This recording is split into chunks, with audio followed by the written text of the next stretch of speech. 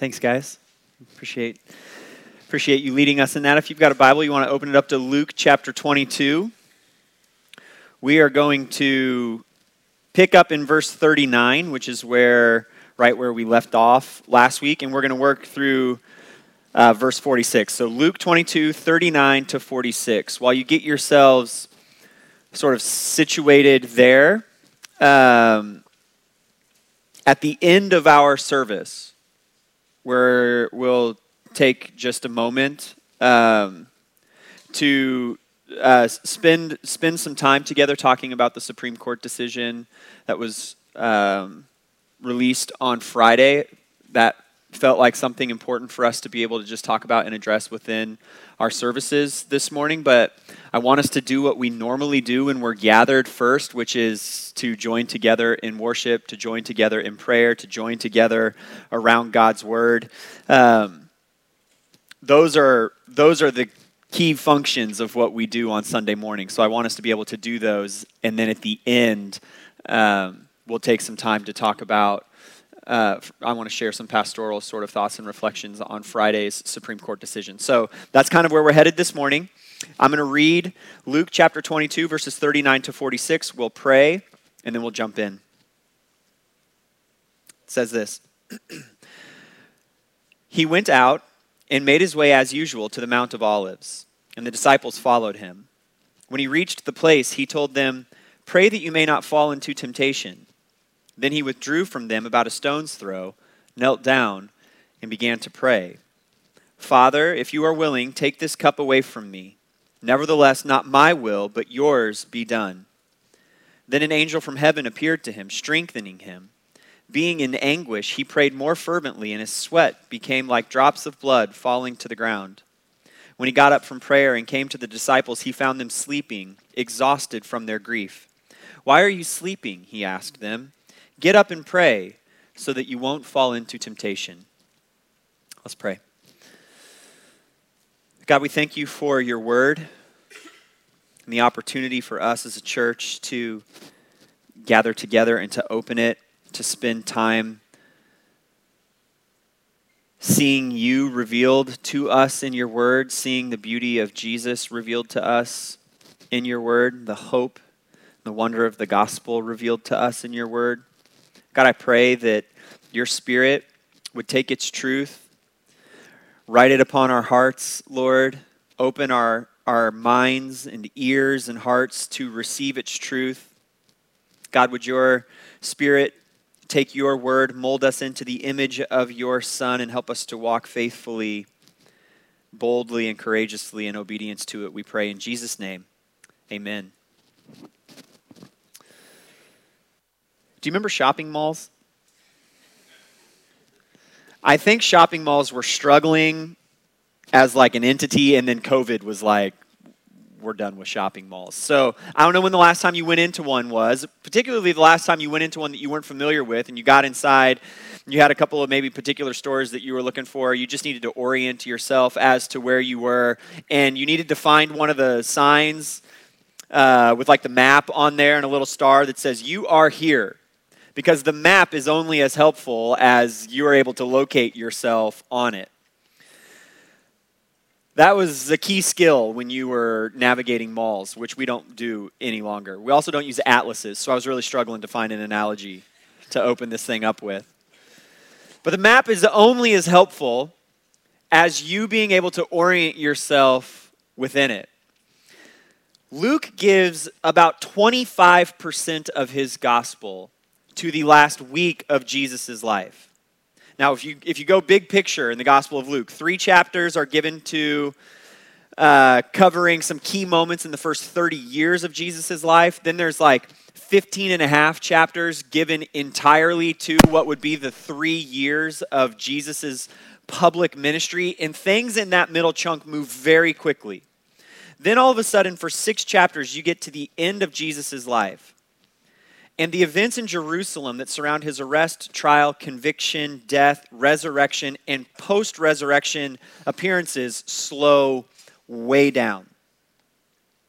You get to the end of Luke's life, or of Jesus' life, Luke's gospel, And as you're reading through the events that take place, it can be a little difficult to locate yourself. Where are you in the middle of that last week? And so, is that my fault? Okay. So that's Gary I was talking to. Corey put together this chart for us, which takes the key events in Jesus' last week, what we would call Holy Week, and just lets you sort of see them in order. We're going to use this over the next few weeks. Where are we in this passage? We're on Thursday night. Jesus is going to be crucified on Friday. His life has maybe 18 hours or so left. And in that 18-hour time, he will undergo 6 trials in multiple locations in front of various groups of religious and civic leaders. But first, he has to be arrested. And before he's arrested, he goes into a garden to pray. That comes right on the heels of the Last Supper. So as we read these words, the end of Jesus' life is racing toward him. What I want to do this morning is just sort of like set the scene here, because it's easy to read a familiar passage of Scripture and sort of miss the moment a little bit. So I want to set the scene. I want us to spend a bit of time talking about the nature of the Son, Jesus. Then we'll look at the Father's answer to Jesus' prayer and reflect a little bit on the nature of prayer in the life of God's people. Here's our landing point this morning. The unthinkable grace of the gospel comes on the heels of Jesus' seemingly unanswered prayer in the Garden of Gethsemane. The experience for Jesus from this point until his death on the cross is going to be one of increasing loneliness. For the last week of Jesus' life, the Mount of Olives serves as a sort of home base. Jesus and his disciples have been going to the temple every day to teach during this week-long festival there in Jerusalem, and at night they would retreat to the Mount of Olives. It's important to remember that Jerusalem is packed at this time. It's swollen to maybe 6 times its normal population due to the celebration of the yearly Passover festival. And so finding a place for 13 people to be able to sleep would have been a challenge. What was Jesus and the disciples' solution? They would go to the Mount of Olives. And so just take a moment to sort of imagine the scene. You're with 12 of your closest friends. You're spending incredibly meaningful and powerful time together every day going into the Lord's house, which would have been this unbelievable location for you as a Jewish individual. There's the presence of the Lord. You're going to that place every day.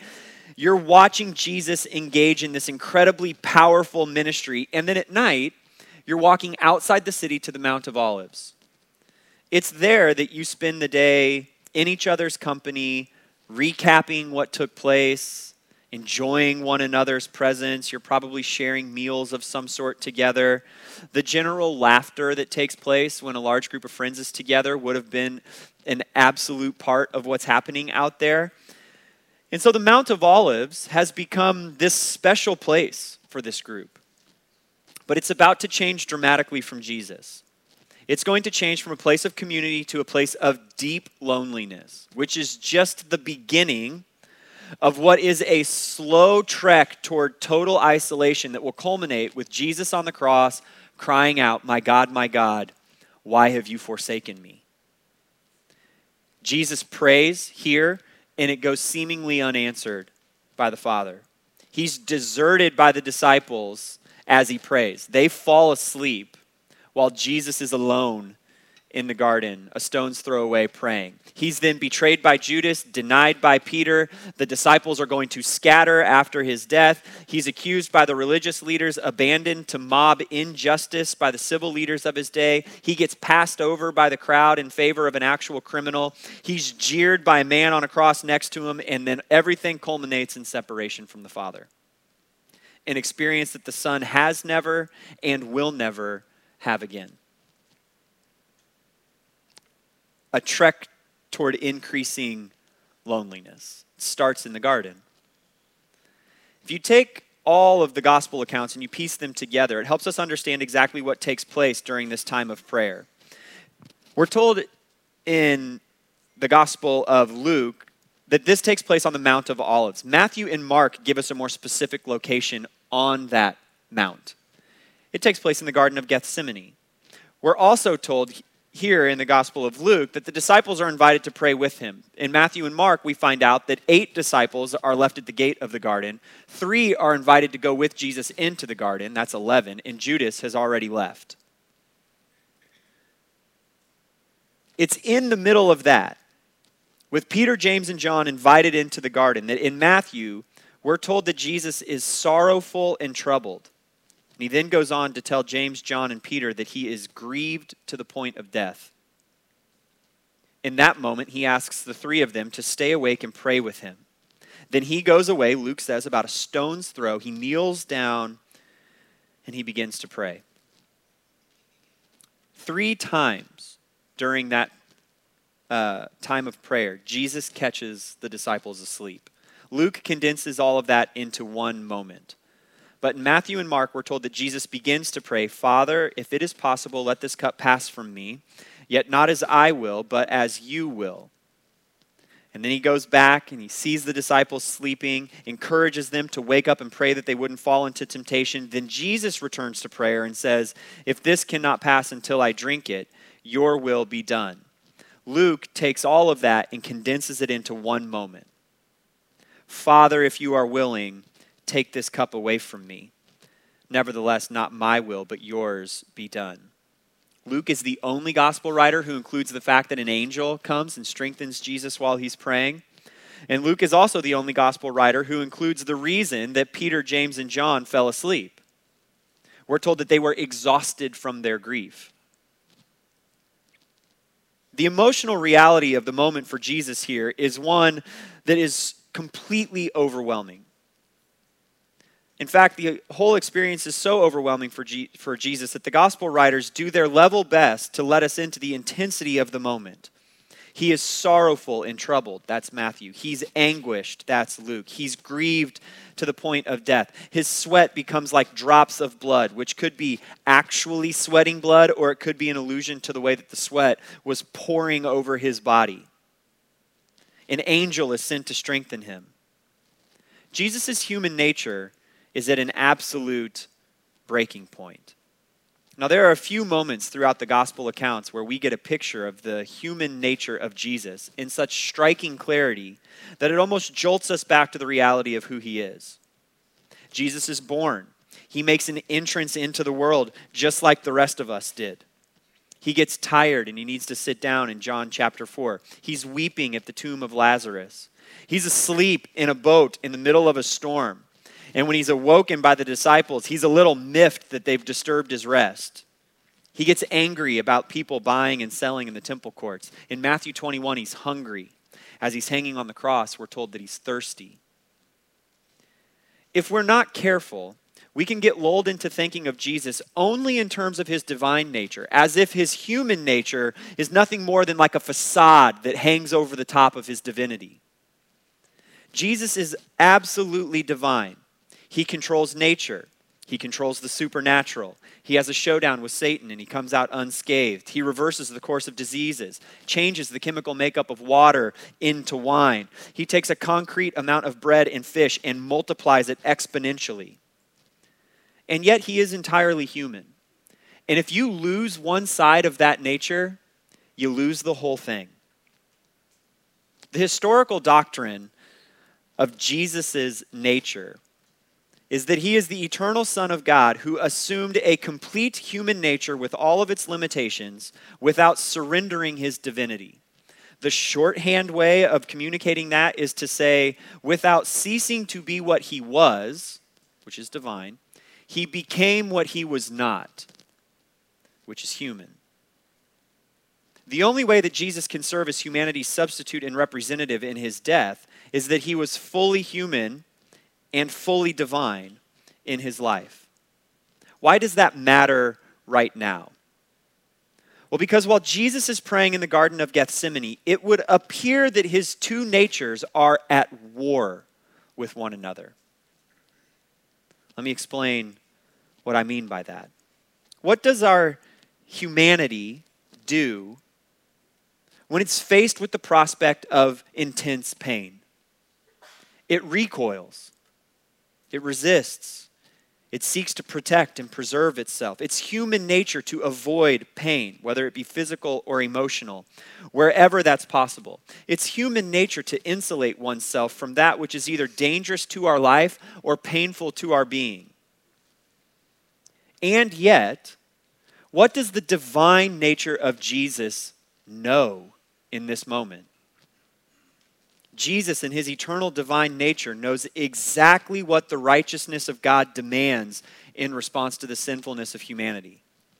Jesus, in his eternal divine nature, knows perfectly what the justice of God demands in response to the waywardness of humanity. Jesus, in his eternal divine nature, knows what the full judgment and wrath of God's just response to sin looks like as it is poured out. And Jesus, in his divine nature, knows that's what awaits him.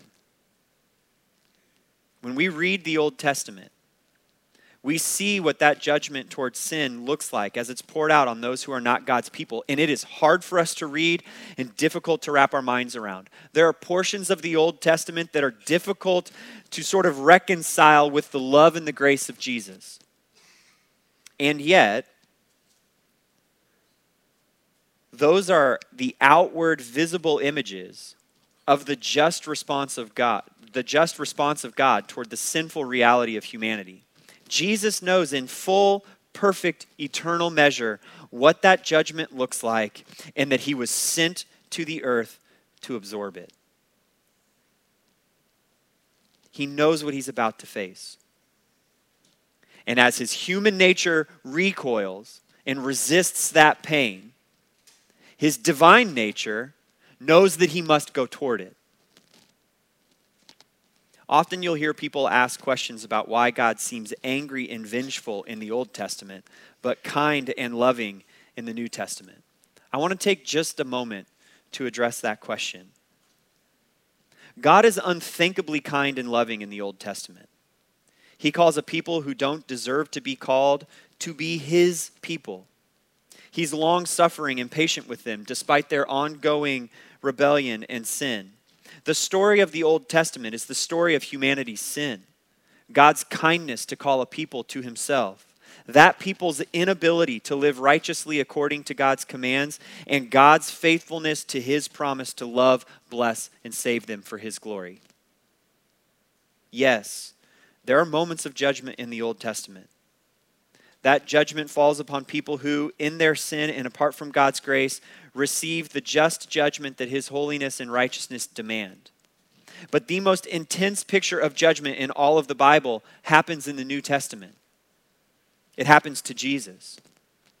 The story of the New Testament is the story of humanity's sin, God's kindness to call a people to himself, that people's inability to live righteously according to God's commands, and God's faithfulness to his promise to love, bless, and save them for his glory.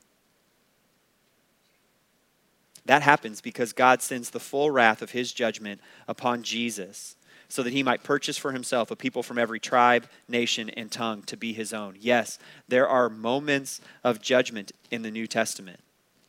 That judgment falls upon Jesus on the cross and upon all those who are not saved by God's grace through faith in that saving work.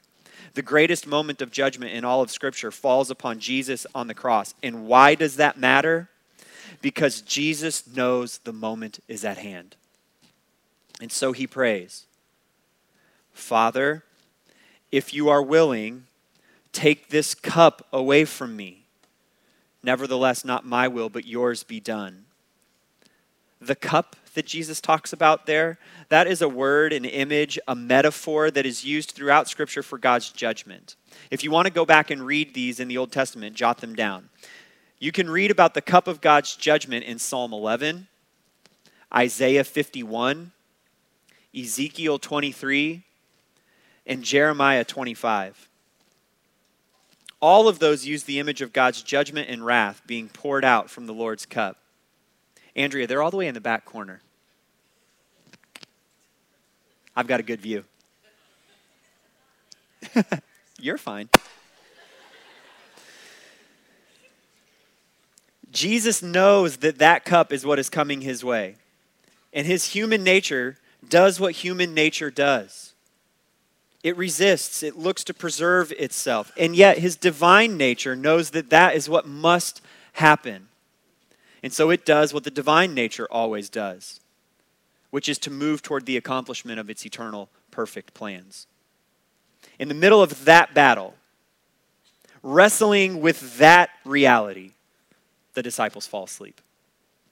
In the middle of that battle, Jesus has to start reckoning with the reality that he's going to be in this thing all alone, and that he's the only one that can accomplish this task. In the middle of that battle, he sweats blood, he's grieved to the point of death, he's sorrowful, troubled, anguished.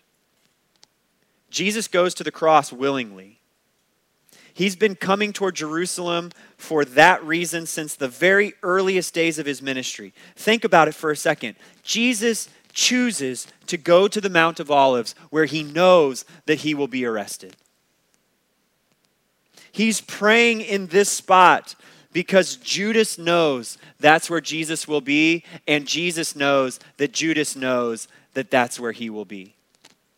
And so his human nature cries out, "Father, if you're willing, take this cup away from me."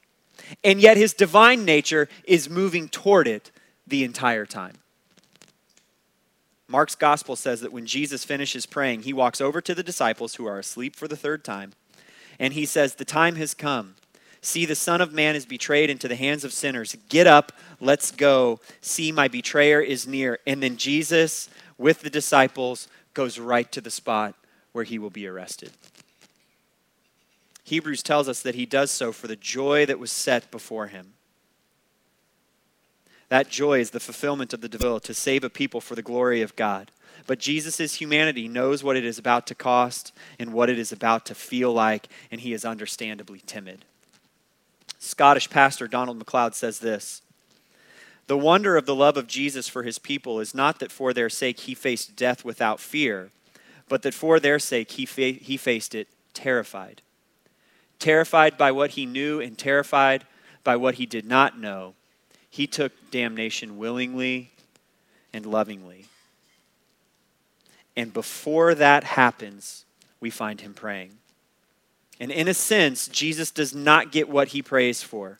The cup is not taken away from him. And yet, in another sense, he gets exactly what he prays for: the Father's will to be done.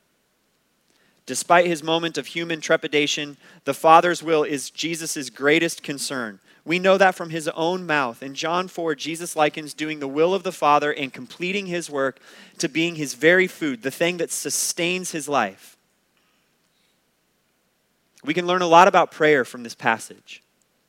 Not only from Jesus and what we see in his prayer, but also from his encouragement to the disciples. He tells them to pray that they might not fall into temptation. And it's worth noting that while Jesus is telling them that, he's winning that battle in the garden. Now, when Jesus says, "Pray that you might not fall into temptation," he goes a stone's throw away, and he prays that he would not give in to the temptation of his human nature to avoid the cup of the Lord's wrath. And he wins that battle in prayer while he's encouraging the disciples to do likewise. I want to offer just a few thoughts about prayer in our lives as we see it in this passage. The first is this: prayer is a tool in the fight against sin and temptation. See that in the direction that Jesus gives to the disciples. What temptation are they praying against exactly, Jesus and the disciples? Well, they're both praying against the temptation to give in to their flesh. Even after the moment in the garden is over, Jesus tells the disciples to get up and keep on praying against that. We would be wise in moments of temptation to make our first move a move toward prayer. In the first year of our marriage, Melody and I, we had been married for like 5 months. I went on a 17-day mission trip to Southeast Asia. Now, I remember packing and then getting on the plane and thinking to myself, isn't there something like in the Old Testament about Israelite men who have been married for less than a year not leaving their wives and going off to battle? Like, am I doing something that's inherently unbiblical by going away for such a long time from this woman that I just married? I wrestled with that. I say that for this reason. Sometimes when we're praying that we would not give in to the temptations of our flesh, it's not always that we wouldn't give in to outright sin. There's nothing sinful in me not wanting to leave my wife, but it is my flesh telling me that I don't want to leave for 17 days. Sometimes praying that we would not give in to temptation is just praying that we would not allow ourselves to immediately succumb to all the desires or the limitations of being human in a broken world. We would be wise in those moments to make our first move a move toward prayer. We would be wise in moments of temptation toward outright sin to make our first move a move toward prayer. Second, prayer is always answered, though not always according to our desire. Sometimes the most loving thing God does is tell us no and then give us something better. We know this intuitively and inherently as parents. If it were up to your young children, they would eat Oreos for breakfast, cupcakes for lunch, and ice cream for dinner. And you as a parent, you say no, eat some green beans. Please. Amen. Yeah, green beans. We don't let them do that. We say no and then we give them something better. What we know intuitively as parents is often difficult to receive from the Lord. Think back over the course of your life. If you had gotten everything you wanted and everything you prayed for at every stage of your life, where would you be now?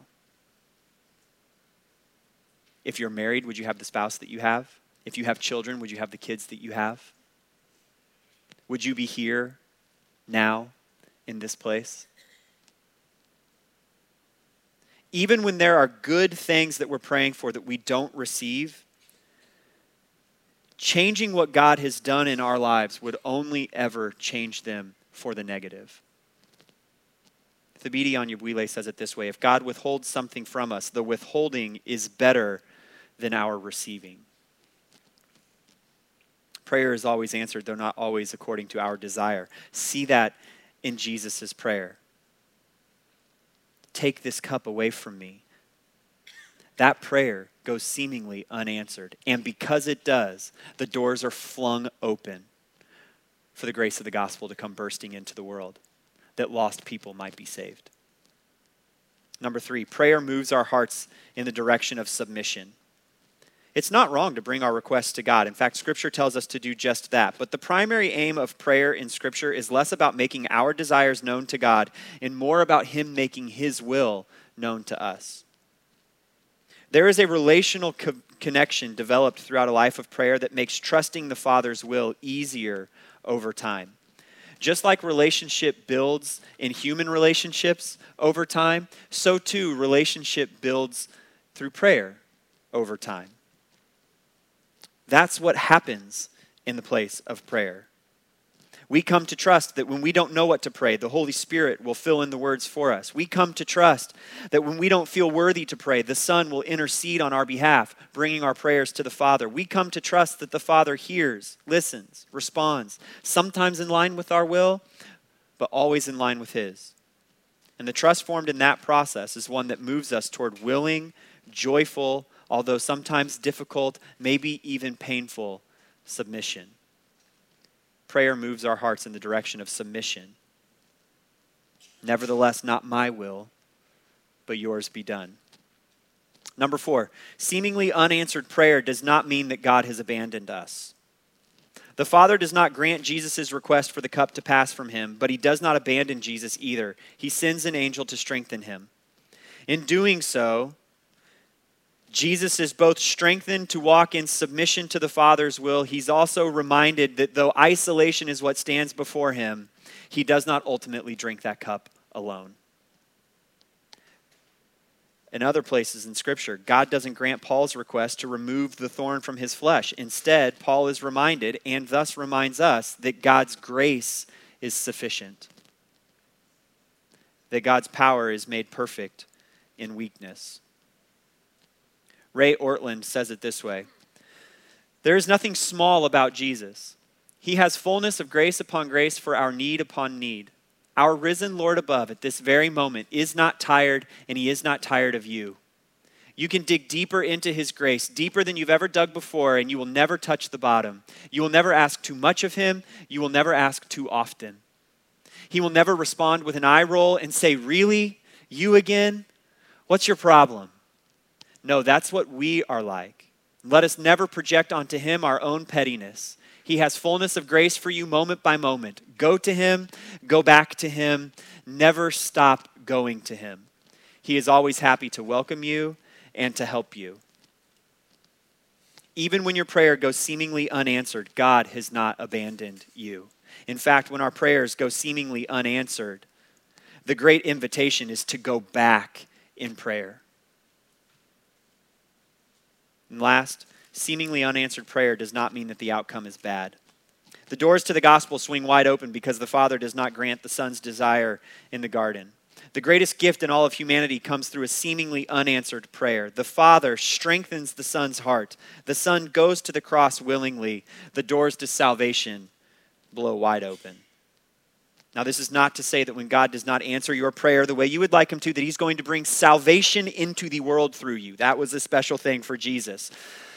But we can be sure of this, that when our prayers go seemingly unanswered, God will bring his glory into the world somehow through what he does do in us. It could be that through the ripple effects of our seemingly unanswered prayers,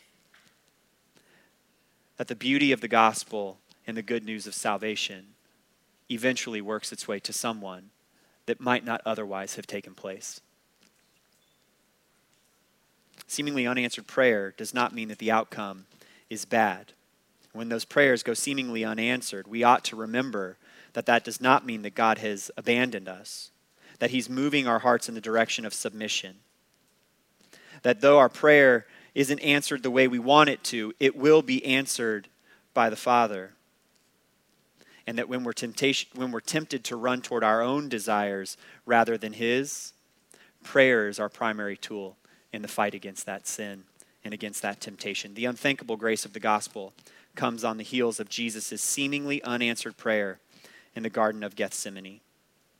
Everything we learn about prayer from this passage we see modeled in the Son perfectly, which is a reminder that everything that God has commanded is fulfilled in the Son perfectly. And everything that God has foretold is fulfilled in the Son perfectly. Everything that God has promised is fulfilled in the Son perfectly. And thus, by his willing death on the cross, we might be saved. Amen? Amen. Stand up and sing together.